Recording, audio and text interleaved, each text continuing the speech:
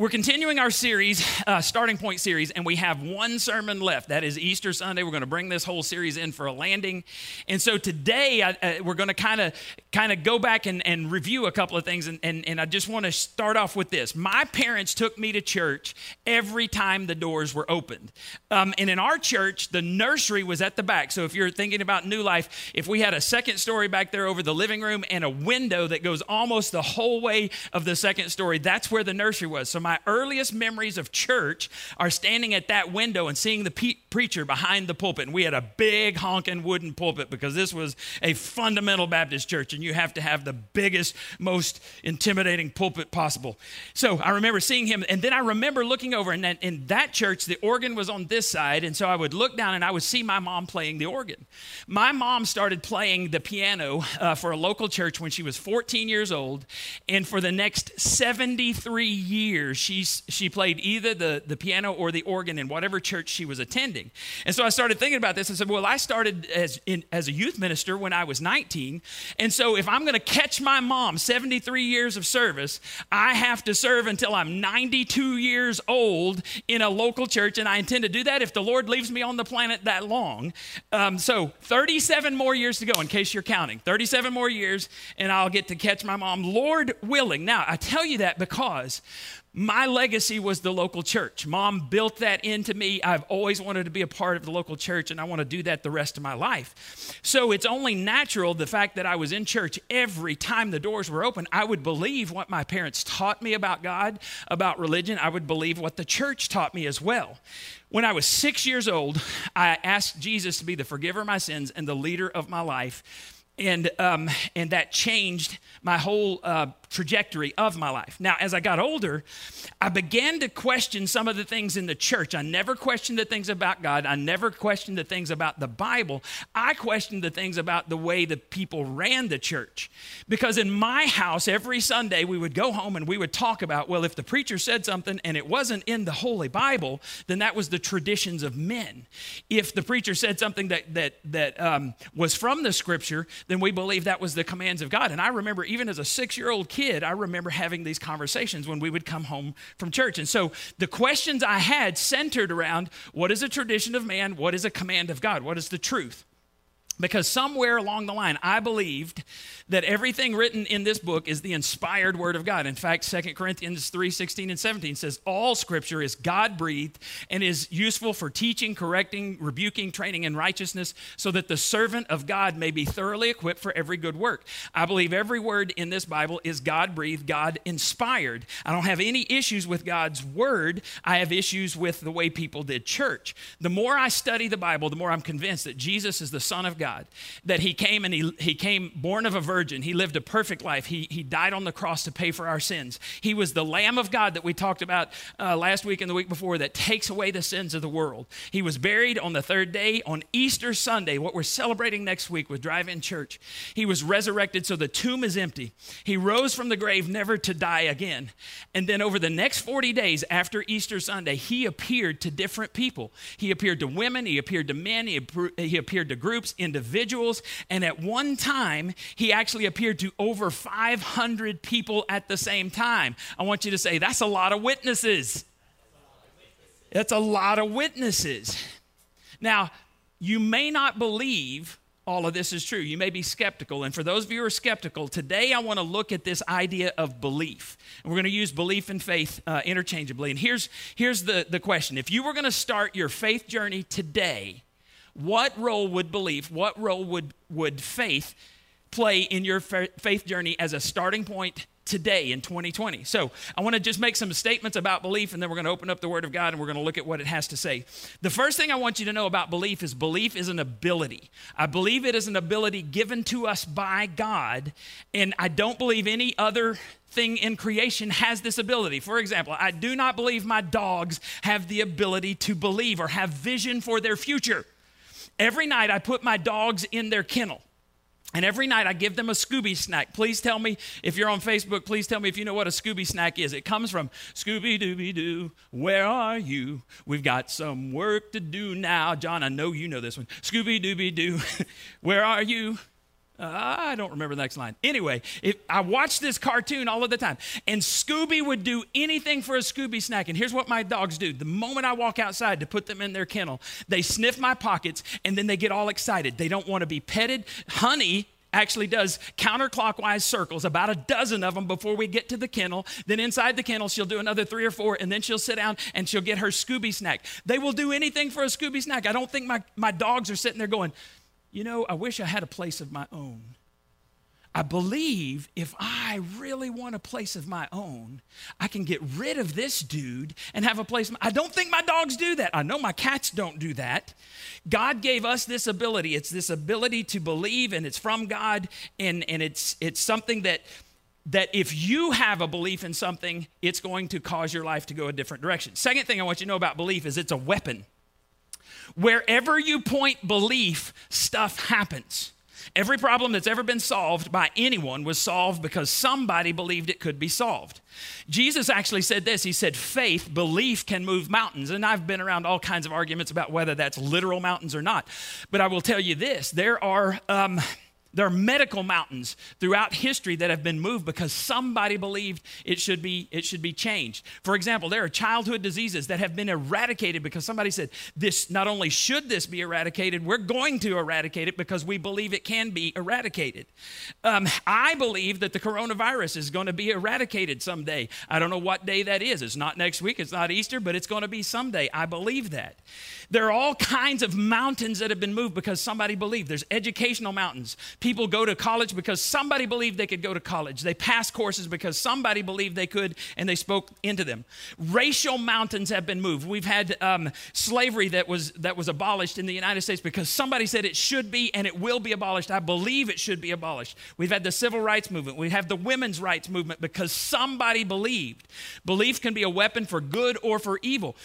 Our country started because somebody said that a government across the sea should not be able to tax us without representation, and so they fought for the United States of America. But belief can be used for good or for bad. We all know about Hitler, Mussolini, Saddam Hussein, Osama bin Laden. The power of belief is staggering for good or for evil, and they believed evil, and I think it's hilarious. I actually looked this up this morning, that Hitler thought he could produce a superior race. The Aryan race is going to be these blonde-haired, blue-eyed guys that were going to be superior.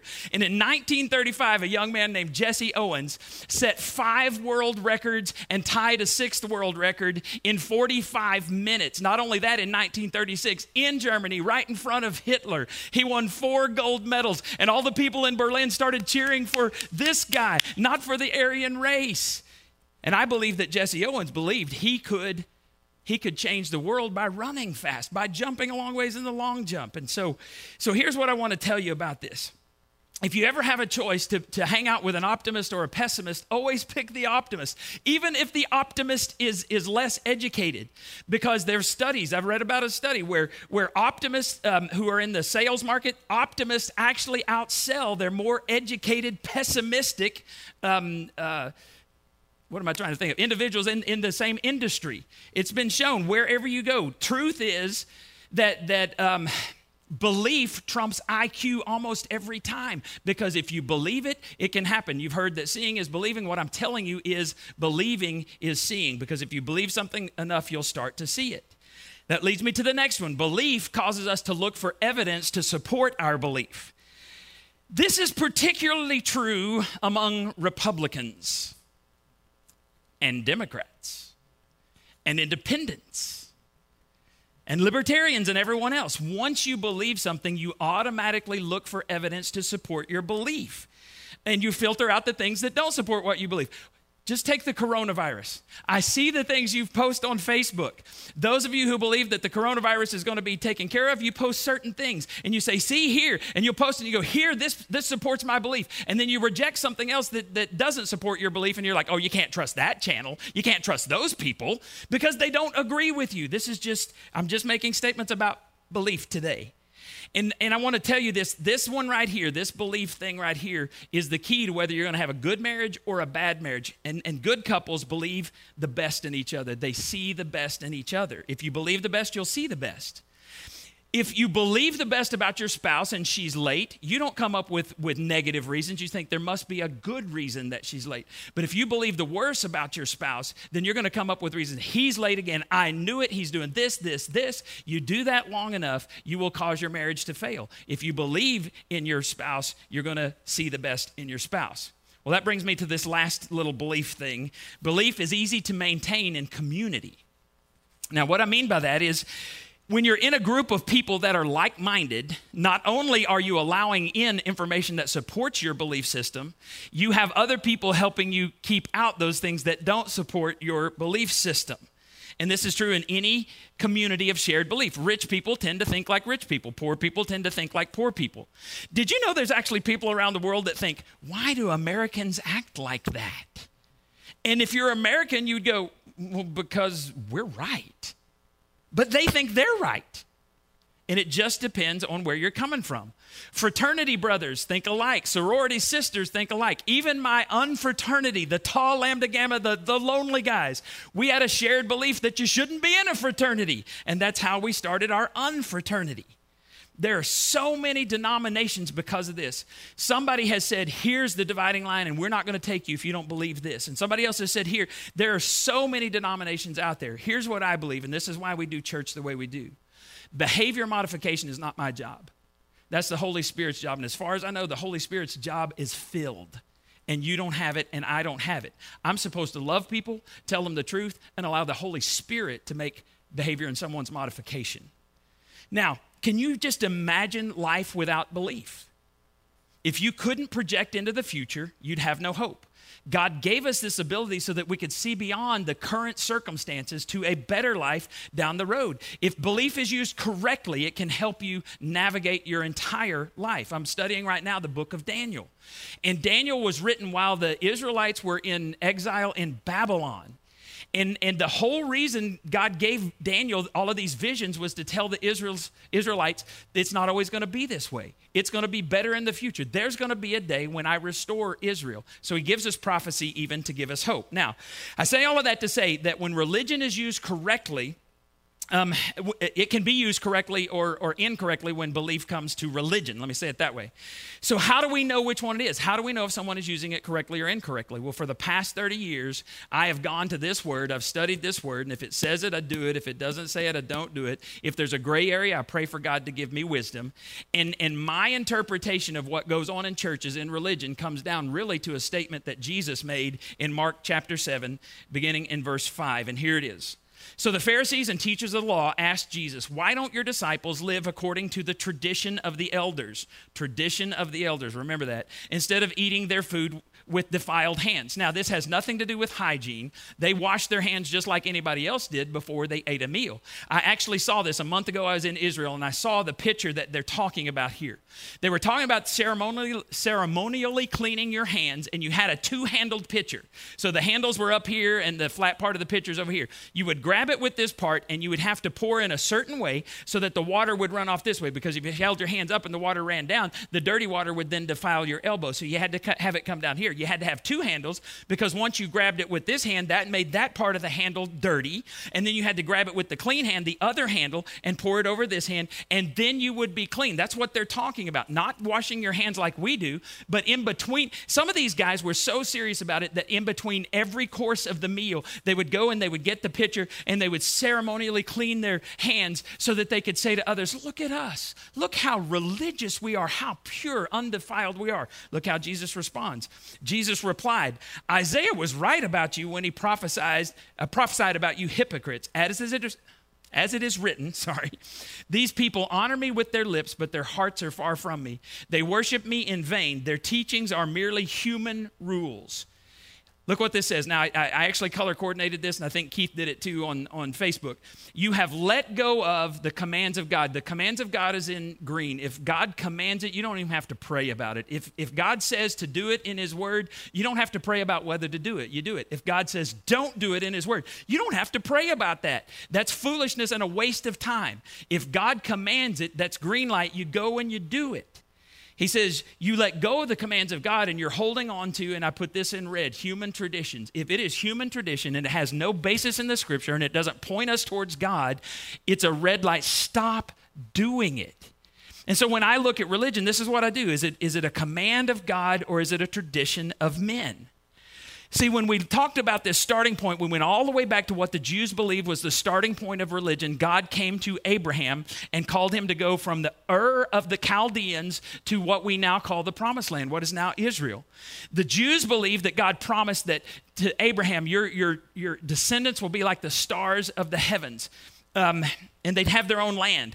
Many Jews today still believe that. I believe that too. And in 1948, when Israel became a recognized nation again, Christians all over the world were looking at their watches going, I think Jesus is going to come today by 6 p.m. Let's go outside and watch the skies, because this was such a big world event that happened. Now, Jesus said this, and this is what we believe. Jesus said, salvation is from the Jews, because it goes all the way back to Abraham through Isaac and all of those descendants till Jesus is the Messiah. Salvation is from the Jews, but not from their traditions. Salvation doesn't come from the traditions of men. It comes from God through the Jews. Now, we talked about Muslims. When I was in Israel, there are quarters in the old town. There's the Muslim quarter, there's the Jewish quarter, there's the Christian quarter, and then I can't even remember the other quarter. But it's actually divided off, and you go in different ones. Each one of those people believes different things. We believe what the Old Testament teaches through the Jews. But the Muslims believe that the angel Gabriel actually came to Muhammad and gave him revelation. The strange thing about this is if you study the Hebrew scriptures, every time Gabriel shows up, it has something to do with the Jewish nation, not the Arab nation. So 2,600 years after the beginning of the Jewish nation, Muhammad comes along and he says, I had these revelations. And the angel Gabriel gave them to me. And it's not through Isaac, it's through Ishmael. And so his family started believing, and then all of a sudden the Muslim religion is born 2,600 years after the Jewish nation was born. Christians believe what the Old Testament teaches, just as the Hebrews do, just as the Jews do.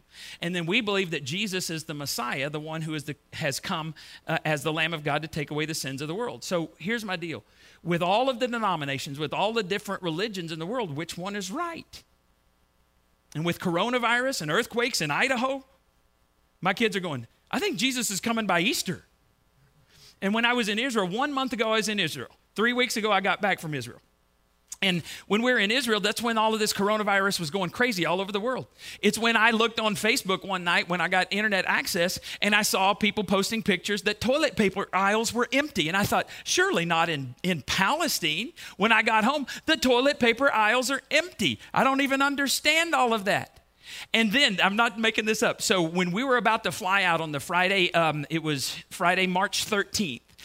We had gone back from Old Town Jerusalem to our hotel, and the taxi driver said, did you guys see the Medicane that's going on? And we're like, what's a Medicane? He goes, it's this massive storm in the Mediterranean. I'm not making this up. You can look it up. A hurricane in the Mediterranean Sea is so unusual, they call it a Medicane for hurricane and Mediterranean Sea. And so I look it up, and people are going, we think the end of the world is happening because there's a Medicane, and we're thinking we're not getting out of Israel. We're going to die in Israel. Jesus, just come on, man, because world events are so crazy right now. How do you know what the truth is? So what I want to tell you is that even though the world is going crazy, I believe what this Bible states, God is always in control, and he wins in the end. We know the last. And so I'm going to tell you, I don't understand everything about life. I don't understand everything about God. I do not understand everything about women.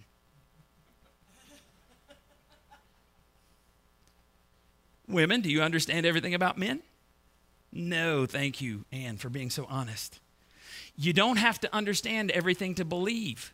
You don't understand electricity, most of you, other than Jeff Gillis. And you still use electricity. My point is, you don't have to understand everything about God to believe in God. So here's the bottom line. Don't stop believing. Don't stop believing. One more time. Don't stop believing. Next line says, hold on to that feeling. And then, what is a street light, people? I don't know. But don't stop believing. That's the point. Belief is a gift from God. And here's what I want to tell you about the people closest to Jesus. Just a few things, and we're done today. When Jesus died, those closest to Jesus believed that he was dead. This is a big deal. See, the people that bring us the story later about Jesus, that write it down a few years later, they believed he was dead. After spending 3 years with him day and night, hearing the story, seeing the miracles, seeing Jesus go to sinners and be called a friend of sinners, seeing him rip the lips off of the religious leaders saying, you are whitewashed tombs, you're hypocrites, you're snakes, you're vipers. All the time, they believed that he was the Messiah, and now he's dead. So they believed he was dead. They believed that his teaching is what got him killed. Hey, Peter, what do you believe about Jesus? Well, I thought he was the Messiah, but obviously he's dead. We told him not to go to Jerusalem. He went anyway. Now he's gone. Now he's dead. It's over. Second thing, they believed that Jesus' followers were going to be next. Not only was Jesus killed, when we find Jesus' followers after his death, Friday, they're hiding in an upper room. Why are they hiding? For fear of the Jews. They think Jesus was killed. They're coming after us next. We're going to die next.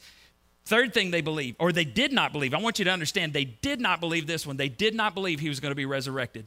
None of his followers were looking for an empty tomb when that happened. So they were not looking for evidence to support their beliefs. We thought he was the Son of God, but if he was, he wouldn't have been crucified. If you'd ask his followers or anyone in Jerusalem that first Easter, who won? They would have said the Romans won, the Jews won, anybody but Jesus won. And this is unlike any other religious movement in history, because every other time when a religious leader dies, he becomes a martyr, and his followers get together to try to keep his memory alive. But not Jesus' followers. They were distraught. They were hiding. He died, so that means he can't be the Messiah. He wasn't who he said he was. So you Jesus followers, what are you going to do? Are you going to tell people about Jesus? No, we're going to hide. We're going to go fishing maybe. But other than that, we don't have any plans. You're not going to write down what he did. Why bother? He's dead. He's still in the grave. You're not going to go all over the world and tell people about Jesus? Big, fat no. There's no point. We wasted our lives following him. He's dead. And we're probably going to die too. He wasn't who we thought he was. He died. The Messiah doesn't die. He died. He's staying dead. The end. And then that Sunday morning, the very first Easter, and for the next 40 days, something happened that changed them. It was the resurrection of Jesus. He started appearing to his people. So that 50 days later, all right, not 100 years later, not 50 years later, not 15 years later, 50 days, 7 weeks, 1 day later, they start talking about Jesus. Not in some other city, in Jerusalem, where they had crucified him. And they said he's alive. And if they could have, they would have produced a dead body of Jesus. Christianity would have died then. 50 days after Jesus supposedly rose, would have died. But it didn't, because Jesus was alive. And here's what I want you to know. They began talking about Jesus, but they didn't tell his stories. They didn't tell the Sermon on the Mount, the most incredible sermon in history. They didn't talk about the prodigal son. They didn't talk about the lost coin. They didn't repeat any of those things. They went in the streets, and they all had the same message. 7 weeks later, all of the apostles had a 4-point message, and here it is. You killed him. God raised him. We've seen him. Say you're sorry. That's the message. From complete cowards, whenever Jesus died on that Friday, to 50 days later, in your face boldness. Hey, Joseph, hey, Ephraim, you were there. We heard you say, give us Barabbas. You Pharisees, you Sadducees, you were there. Oh, there's the high priest. You were there. You all wanted him crucified. You killed him. But it's okay, because even our prophets, the great prophet Isaiah said this. I didn't put this on your listening guide. If you want to write this down, Isaiah 53, 5 and 6. Our great prophet Isaiah said, but he was pierced for our transgressions. Who was? The Messiah.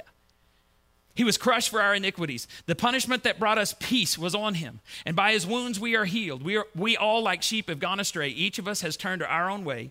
And the Lord has laid on him the iniquity of us all.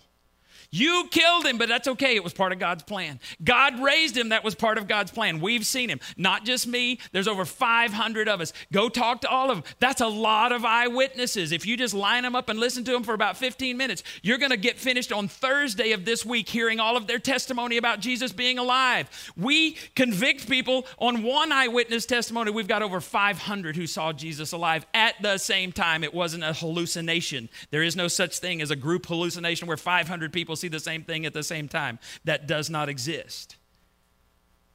You need to say you're sorry, because that's the only way you get into heaven. And 20 years later, a guy named Saul, we talked about him several times in this series. He hated Christians, killed Christians, put them in jail. Then he becomes a Christ follower, becomes the most famous Christ follower of his day, starts churches all over the Mediterranean Sea, and he's in Athens. We talked about this early on in this series. Here's what he says, a long ways from Jerusalem. He says this, or the Bible tells us this. Some of the Athenians ask, what is this babbler trying to say? Others remarked, he seems to be advocating foreign gods. They said this because, here it is, Paul was preaching the good news about Jesus and the resurrection. 20 years later, that's all they've been preaching. The Jews killed him. The Romans killed him. God raised him. We've seen him. You need to say you're sorry. Paul didn't talk about the Sermon on the Mount. He didn't talk about all of the stories that Jesus, he said this in Acts 17, verse 30. In the past, God overlooked such ignorance, but now he commands all people everywhere to repent. For he has set a day when he will judge the world with justice by the man he has appointed. And here it is. He has given proof of this to everyone by raising him, Jesus, from the dead. Do you know why the church survived the first century? Do you know why we do church even in the midst of this coronavirus separation junk? You know why we continue to do church? You know why I believe and why I think you should believe? And why if you've walked away from Christ, you should reconsider Christ? It's because on that first Easter weekend, none of his followers believed. Zero. No one expected him to come out of the grave. No one was a hero. No one could write later, oh, I believed. I just didn't tell anyone. I just didn't want anybody to know. Nobody. Their testimony, St. Matthew, St. Mark, St. Luke, St. John, St. Peter, all of the saints said, we ran away and as cowards. We hid. We all lost the faith. That's their own testimony about themselves, about each other. And then they saw something. They didn't believe something. Believing's too easy. They saw something. They saw their risen Savior and something happened on the inside of them and they were changed for the next 20, 30, 40 years of the church. The message was the same. God has not just simply sent a prophet. That's too easy. There are prophets in other religions. There's lots of that. God has done something for the whole world. He's raised a man from the dead. We don't simply believe that Jesus was a good teacher and he taught true things. We believe something happened. And it's the foundation of our faith. We believe Jesus died on the cross for the sins of the world, that he was raised from the dead. The eyewitnesses were so extraordinarily convinced of what they saw that they would not shut up about Jesus, and it got all of them but one killed. They all became martyrs for the faith. 50 days before the resurrection, they were cowards. But once they had seen their risen Savior, they all died. They said, we're not going to shut up. The church was launched not because of the book. The New Testament wasn't written at that time. It was launched not because of the teaching of Jesus. Jesus is a great teacher. It was launched because of something happened, and that was the resurrected Savior. And so these men who were cowards came back and said, we saw it with our own eyes, take our lives, beat us, kill us. We're not dying for what we believe. We're dying for what we saw, and that was a resurrected Jesus. So the very first week of this series, I ask you, you've got to answer the question, who is Jesus? And here's what I want you to know. Before the resurrection, Jesus' own closest followers, if you had asked them that question, who is Jesus? They'd say, not who we thought he was. Messiahs don't die. So we're done. He was just a man. After the resurrection, post-resurrection, it changed them. And they said, it doesn't matter what you do to us. We will not stop talking about Jesus. So a single event changed how those closest to him answered the question, who is Jesus? And then Paul says this, and this is how we're going to finish today with 1 Corinthians chapter 15, starting in verse 3. Paul says, and he's talking to Christians in Corinth, for what I received, I passed on to you as of first importance. Look at this. Christ died. Everybody says he was dead for our sins according to the scriptures. That he was buried, that he was raised the third day according to the scriptures. According to what scriptures? None of the New Testament was written according to the Old Testament scriptures. A dead Savior can't save anyone. He was buried, he was raised the third day according to the scriptures, and then here it is. He appeared to Cephas. That's another name for Peter. And then to the 12. After that, he appeared to more than 500 of the brothers and sisters, men and women at the same time, most of whom are still living, though some have fallen asleep. When Paul wrote this to the Corinthians, he was saying, if you don't believe it, go talk to them. There's a lot of them still alive. Even though may not be 500 to this point, 400 still a lot of eyewitnesses that are alive. Go ask them. Then he appeared to James. This is interesting to me. James was his half-brother who did not believe Jesus was the Son of God until he met him at the resurrection. And James became one of the first pastors of the first church in Jerusalem. Because when you see your brother predict his death and resurrection and then pull it off, you're going to say, he's the Son of God. If one of you two did that, you'd think the other was the Son of God, wouldn't you, right? Okay. Don't think there's any discussion about that, right? Okay, John and his brother, Bill. James, one who did not believe until he saw Jesus. And then look.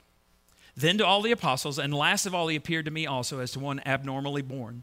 For I am the least of the apostles and do not even deserve to be called an apostle because I persecuted the church of God.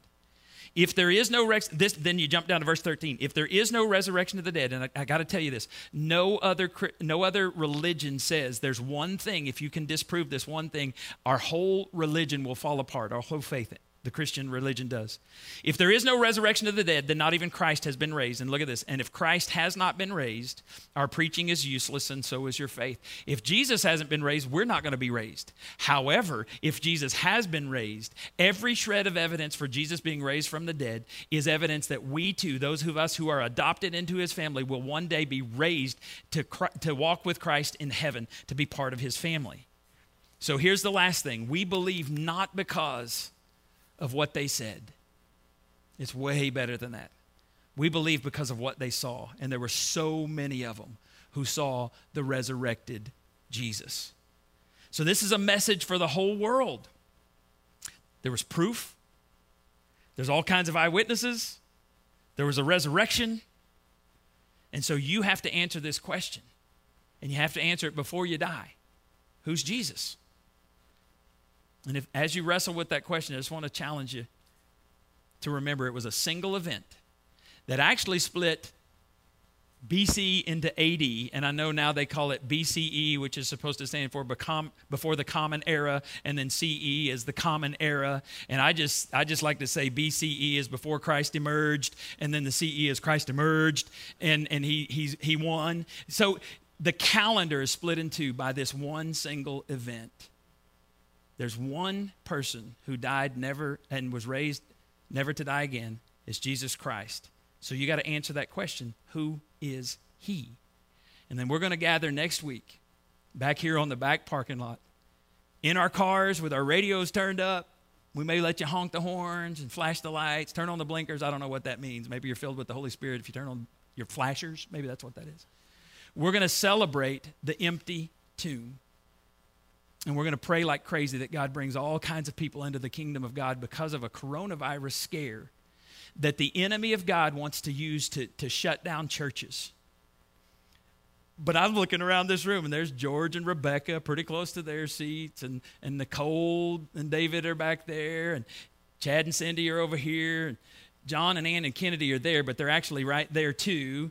There's Alyssa. There's Chase and Sandy, there's the Fitzgeralds and the Pences, and there's Brandy, and I see the Bransons over here and the Quicks over there, and I see, I see the Michael Lively's back there. Who else? Who's back there? Oh, Artis is on the door. That was pretty funny. They put him standing up on the door back there. There's Matt and Laurel and Cameron are back there. The reason I say this is because the gates of hell will never prevail against the church of God. The tomb is empty, and even though we can't, the room is mostly empty. The church, I love it on Facebook, it says that the church is not closed, the church has been deployed. And now is the time for us to pray. If you've read The Circle Maker, now is the time to drive around the loop and be praying that God will do something, and this time we'll look back on and not even believe if he told us ahead of time. That's the power of our God. The Bible says the same power that raised Jesus from the dead is available to you, his followers, for whatever problem you face. Coronavirus is a blip. There's going to be another virus next year and another virus probably after that. But our God is on his throne. He's in control, and we don't have to be afraid. In fact, I said this a couple weeks ago, Psalm 118:6, the Lord is with me. I will not be afraid. What can mere mortals do to me? No offense, but you're immortal, you're immortal, you're immortal, mortal. And I don't think I'm going to die of the coronavirus, but even if I do, Paul said, to live is Christ, but to die is gain.